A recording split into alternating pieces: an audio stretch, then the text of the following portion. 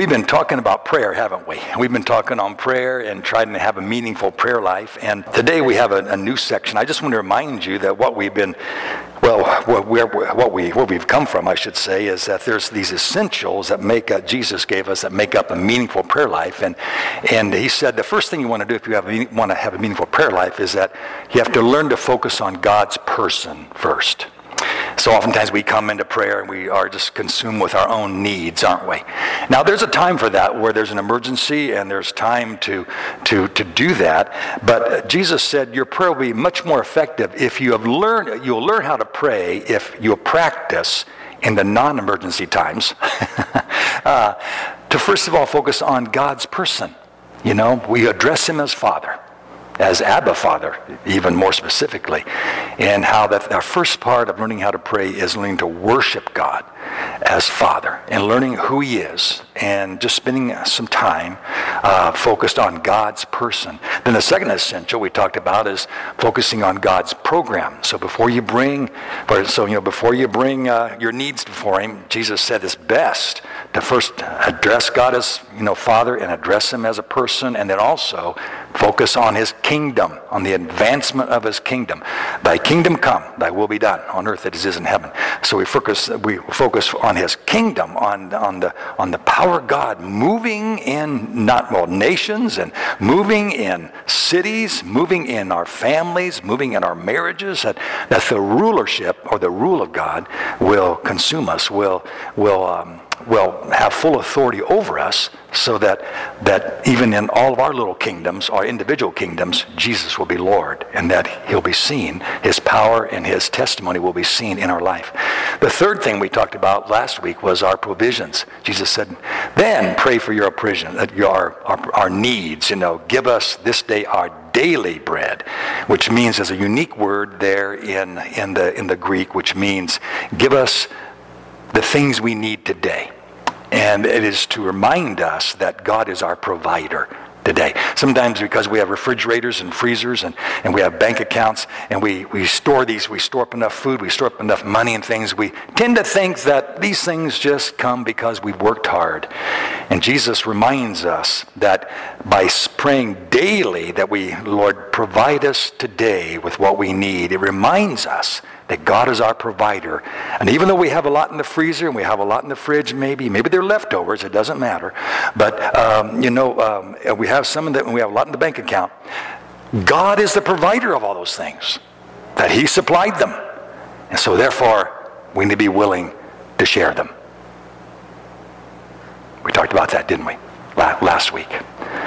Now today, we move on to this next section of prayer, the fourth essential to meaningful prayer life. If you want to have a meaningful prayer life that really matters to you, that is special to you, Jesus said we need to pray for our pardon.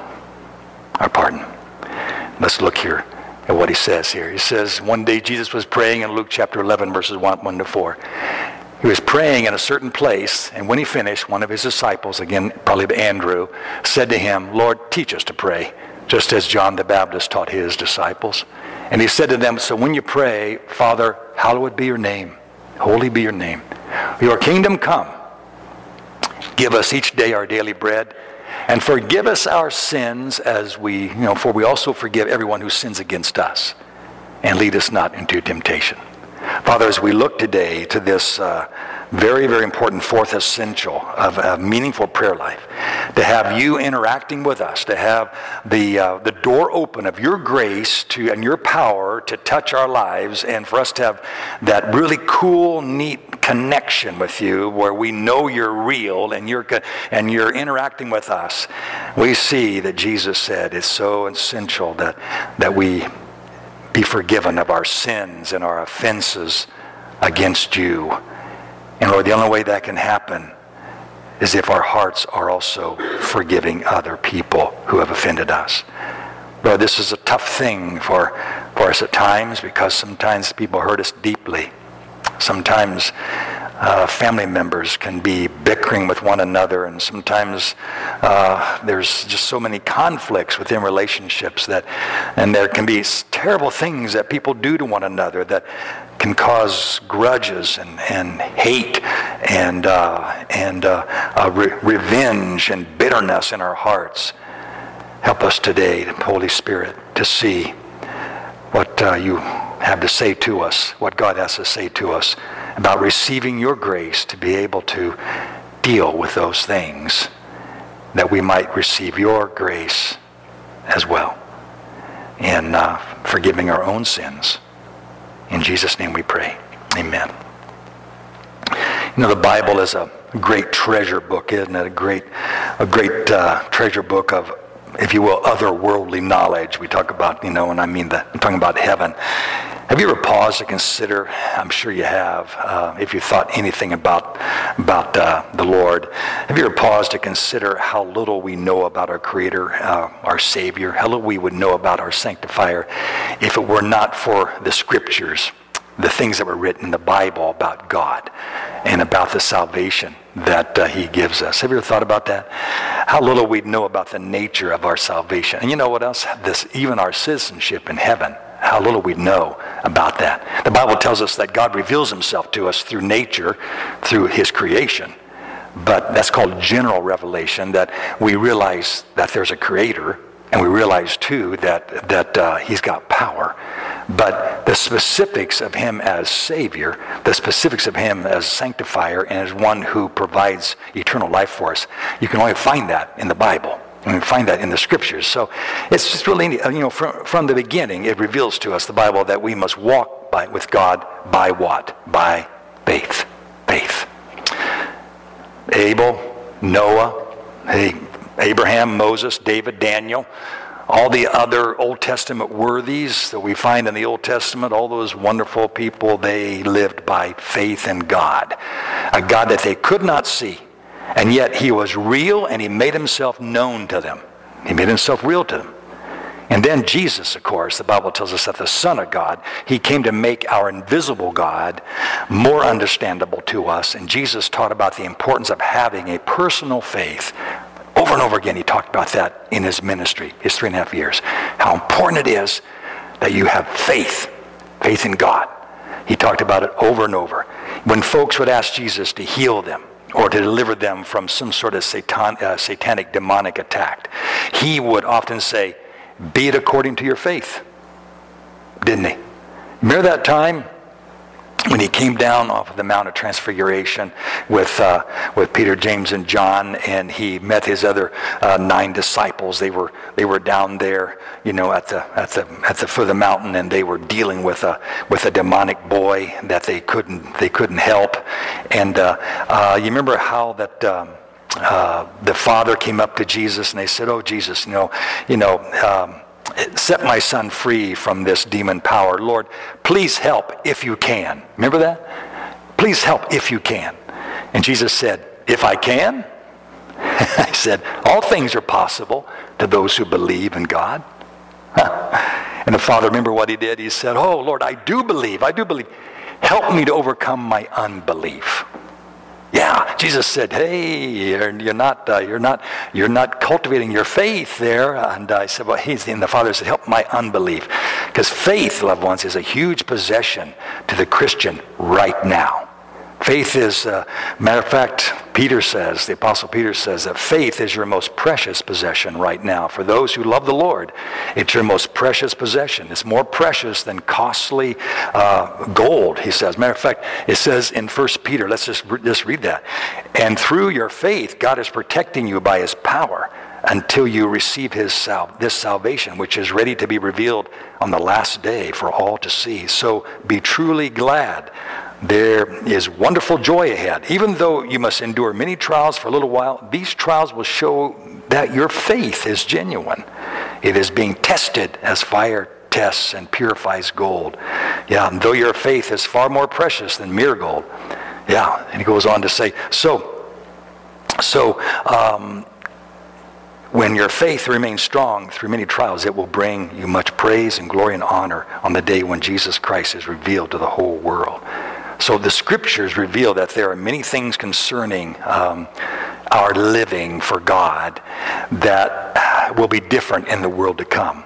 The things that are important to us now, the things that we must really focus on, it's going to be different when we get to heaven, the scriptures tell us. For instance, one of the big changes among us is right now we walk by faith and not by sight, the Bible tells us. Another change that's going to come is right now we practice communion. We practice the Lord's Supper. Right now we pray. But when we see him face to face, we will no longer live by faith then, but we will see him face to face. And when we see him face to face, we'll no longer practice communion. That will be a practice that we're done with. And when we see him, we will no longer pray. That's what's going to change when we get to heaven. Right now we see through a glass darkly, the Bible says. And at present we don't fully understand what we're going to be like in heaven. But when we see Jesus, John says, we're going to be like him in our glorious eternal bodies. No more weaknesses, no more arthritis, no more heart disease, no more migraines, no more heartache. But at present here, our faith reaches out to a real but invisible God, and in heaven we will see him face to face, and faith will no longer be necessary. And something else, in heaven, like I said, we'll no longer pray, because faith and prayer go hand in hand, loved ones. Now listen to me. It goes hand in hand. Prayer is a temporary form of worship here on this earth as we walk by faith. In that great day, when we see him face to face, we will no longer pray, for we will see him as he is. Right now, faith and prayer, right now in this world, faith and prayer are absolutely essential to enable us to connect and to fellowship with our Lord and to stay connected and fellowshipping with our Lord. The scriptures tell us that when Jesus appears in the clouds, that those who have no faith, and consequently if they have no faith, then they most likely are not praying, because faith and prayer go hand in hand.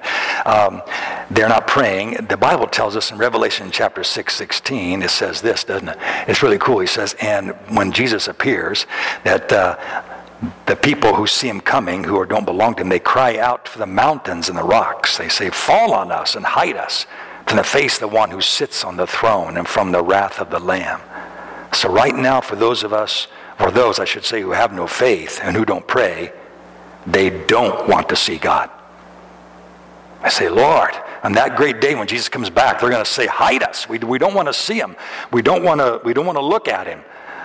May the rocks fall on us, but for those of us who love the Lord, those of us who are that day will be fully redeemed. We groan right now. We want to see him. And that great day, we'll just keep on pressing on, taking great efforts to take care. Now listen to me, to take care of this precious possession we call faith.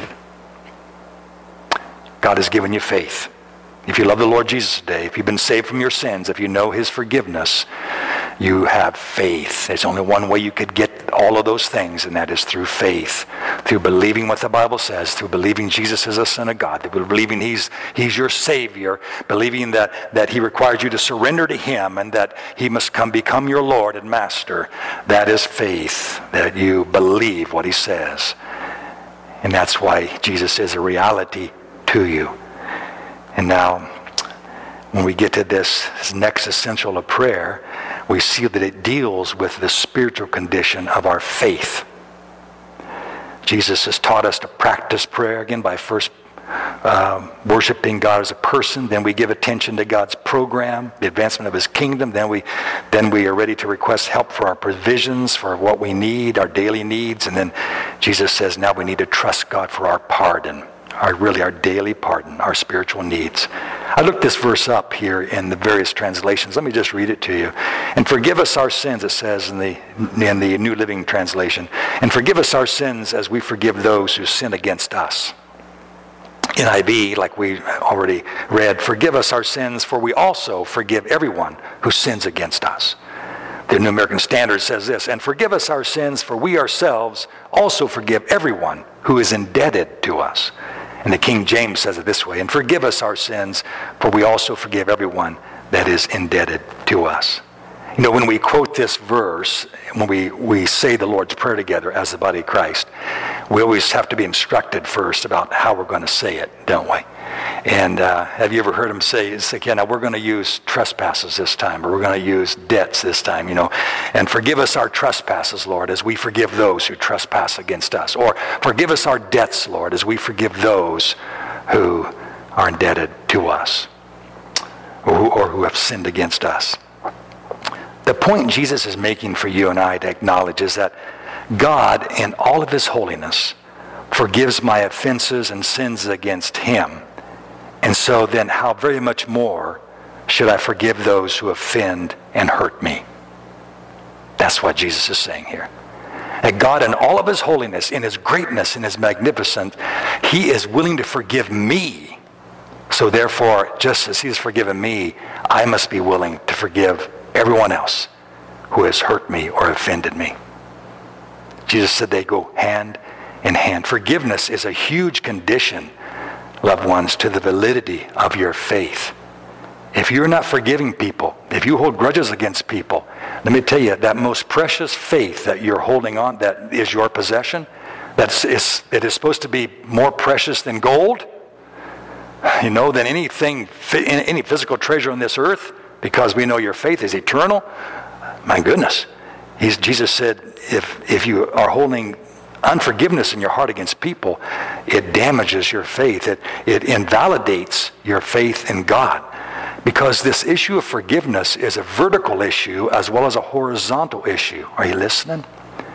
Jesus said it's vertical as well as horizontal here. He taught us very clearly that if we won't show love by forgiving those who have sinned against us, you know, this way, then your faith is inhibited this way, is what he's saying.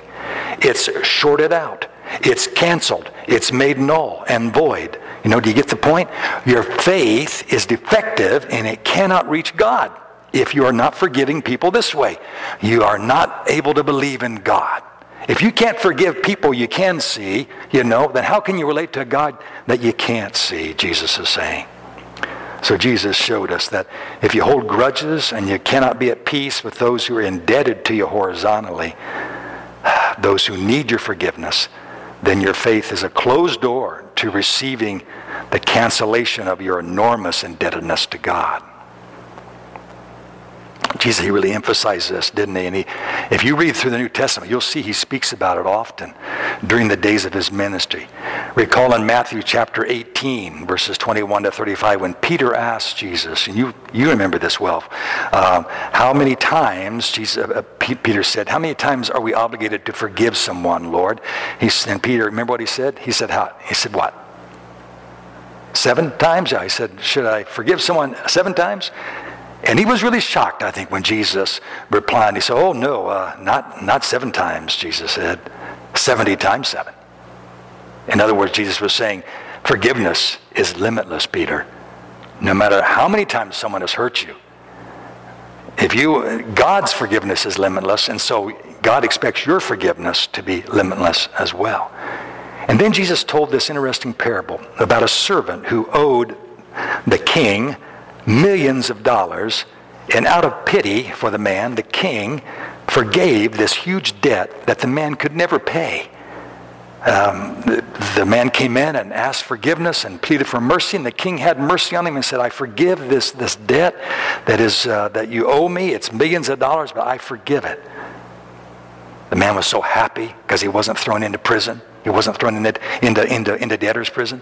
But Jesus says the man went out. You remember the story? He went out and he met a fellow servant who had a debt against, that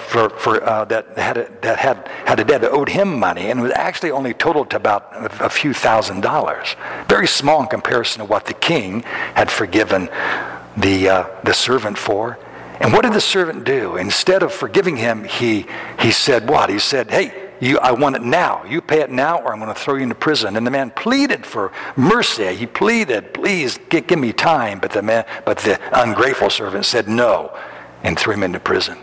Jesus said the king, remember, he heard what had happened. And so he called the ungrateful servant back in and said, I heard what you did.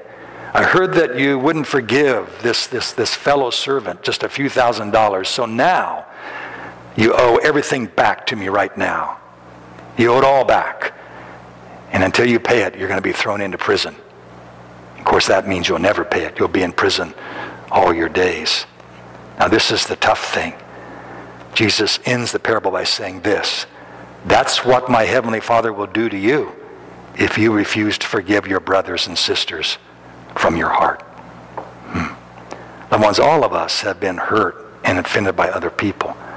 And we've offended and hurt other people as well. Can I ask you with a raise of hands, how many of you have been hurt and offended by somebody in your life? I'm raising mine up.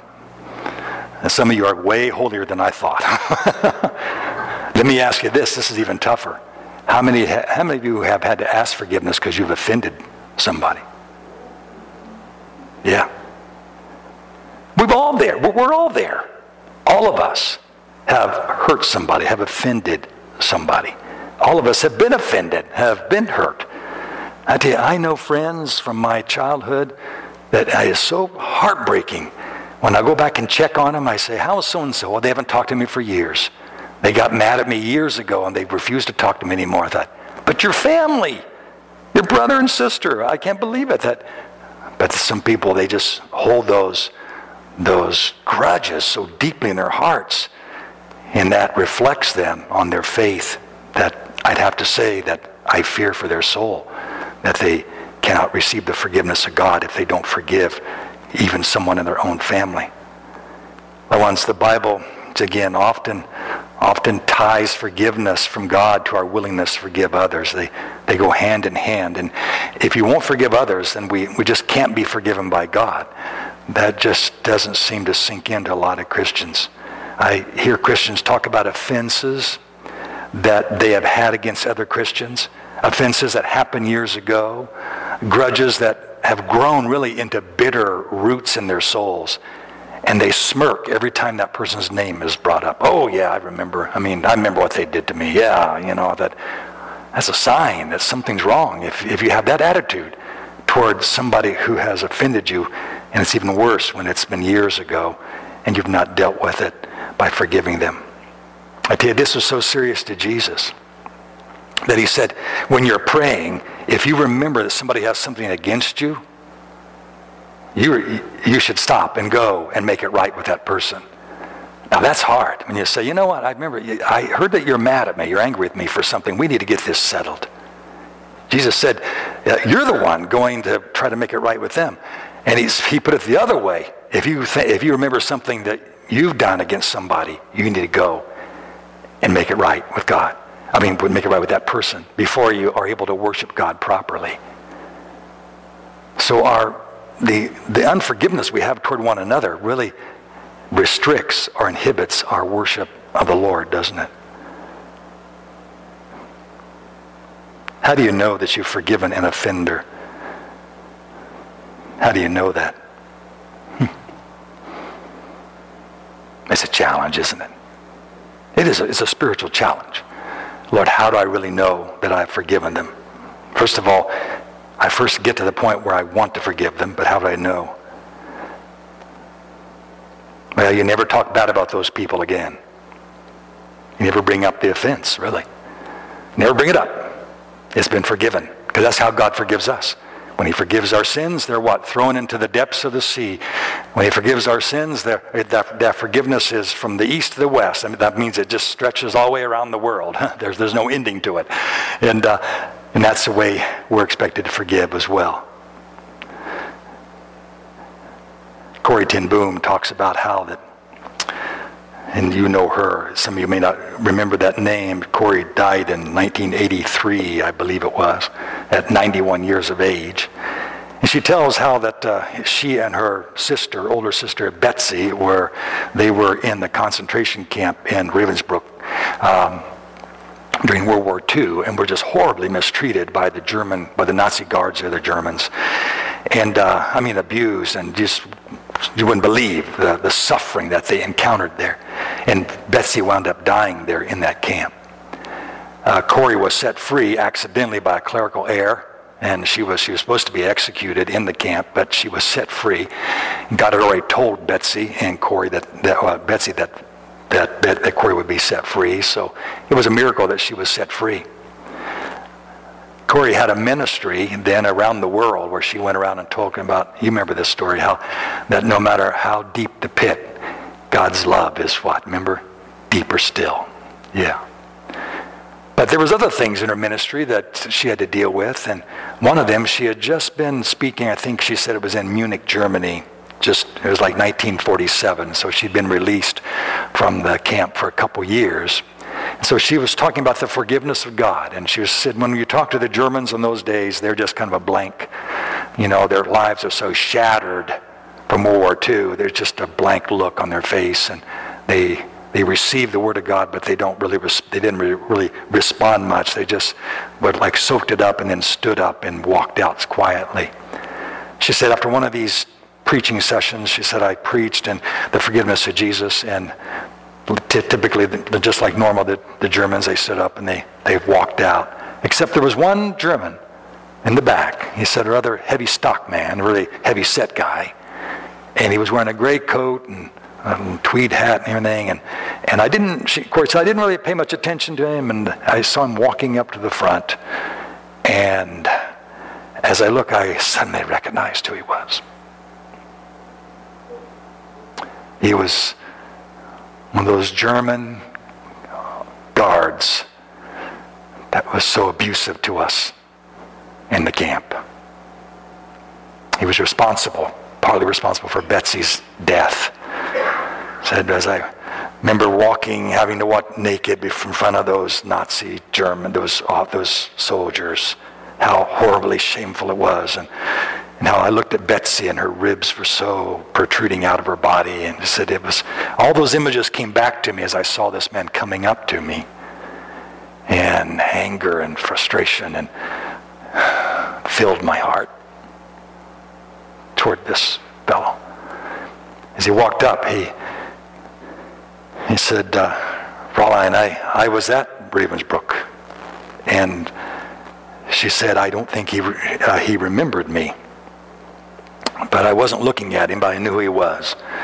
She said, I don't think he recognized me. In fact, I know he didn't, but he thrust his hand out and said, since leaving Ravensbrück, I have become a Christian. I have found God's forgiveness. I have known Jesus, and I wonder if you would forgive me too. Corrie said, in her mind, she said, no, I will not. Her emotions were totally no. And then she knew, she said, I don't know how these things, seemed like it took hours, but it was just a matter of seconds. All this took place as he held his hand out to me. And I said, Lord, I cannot do it. I cannot do it. I cannot do it, Father. And the Lord said, I will help you do it. Reach out your hand for his. You just obey what my word says, and I will show you what I'll do. And she said, as I reached out my hand and our hands touched, son, the grace of God just flooded my heart with love. It was just a miracle. It wasn't anything I had, but it was the Holy Spirit who filled me with the love of God. And said, I grasped his hand and I said, brother, I forgive you what you did to us. That it wasn't me. It was just my willingness to say, Lord, I will obey what you say. And you must do the rest. And that's what Corrie learned. Loved ones, that's how we forgive. It's not thinking, how am I going to do this on my own? How am I going to forgive? That was such a terrible thing. It's a matter of just obeying what God says, obeying what Jesus said. Forgive those who have offended you. Forgive them. And you'll find God's power working in your life to do the impossible. That's how you forgive. Apostle Paul says that the Holy Spirit, he spreads the love of God within our hearts. Amen. I like what Haddon Robinson says. And so we close today. And Robinson says, you see, when you sincerely pray, forgive me my sins, you're actually revising your estimate of yourself downward. You're admitting that you are a sinful person. You're admitting that there is a pollution in your life. And when you admit that about yourself, you're better able to understand the sins of others. It's close to blasphemy when we can approach God in all of His holiness and you ask Him to forgive you, but you cannot forgive this person who has offended you. It's like you're thinking, I'm so holy and righteous that it's unthinkable that I should extend forgiveness to that person. People like that are self-righteous. And you cannot, you can no more get forgiveness for or from a self-righteous person than you can get ice from water, or ice from fire, excuse me. Lord, deal with me as I have dealt with others. That should be our prayer. Lord, deal with me as I have dealt with others. We don't forgive others in order to earn our forgiveness from God. No, we forgive because it enables our faith and to believe that God forgives us. We are part of a forgiving and forgiven community of believers. So in order to receive our pardon from God, we must first of all forgive those who have offended us. How? Just simply by obeying what God said to do. And you'll discover God in a new way, with a new power. You'll discover a power from Him that is real and effective. Amen. This is what Jesus said. This is how we pray. Lord, forgive us our sins, just as I have forgiven others around me. And if you feel like you can't forgive someone, you need to just simply obey the Word of God and do what He says to do, and you'll find His enabling there. Father, as we close today, as we think about what Jesus has said about our need for forgiveness and our need to forgive others, we pray, Lord, that you would impact us with that significant truth in our life, Lord, that will bring revival. Lord, that's probably a lot of what's going on down there in Asbury, Lord. That's what bringing revivals. People confessing their sins, confessing their wrongs against one another. Lord, that's what we need to revive our lives, is to ask forgiveness if we've offended, and Lord, to be willing to forgive those who have offended us. Lord, I know I've heard your people many times say 1,000 reasons why they shouldn't forgive. But all that matters is what Jesus says, why we should forgive. Because that's the only way that we'll be able to receive forgiveness by faith.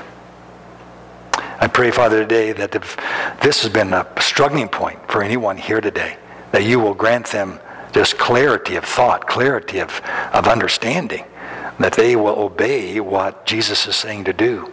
And they will find your power. They will find a new relationship, a higher plane of relationship with you. Just where your love is filling their heart and your power and your wisdom. Or not the sentimental, mishy-mashy, goofy love of the world, but the love of the Holy Spirit, the love of God that is mighty and powerful. Father, we pray that you will bring revival to all of our lives as we forgive one another, as we forgive others. In Jesus' name we pray. Amen.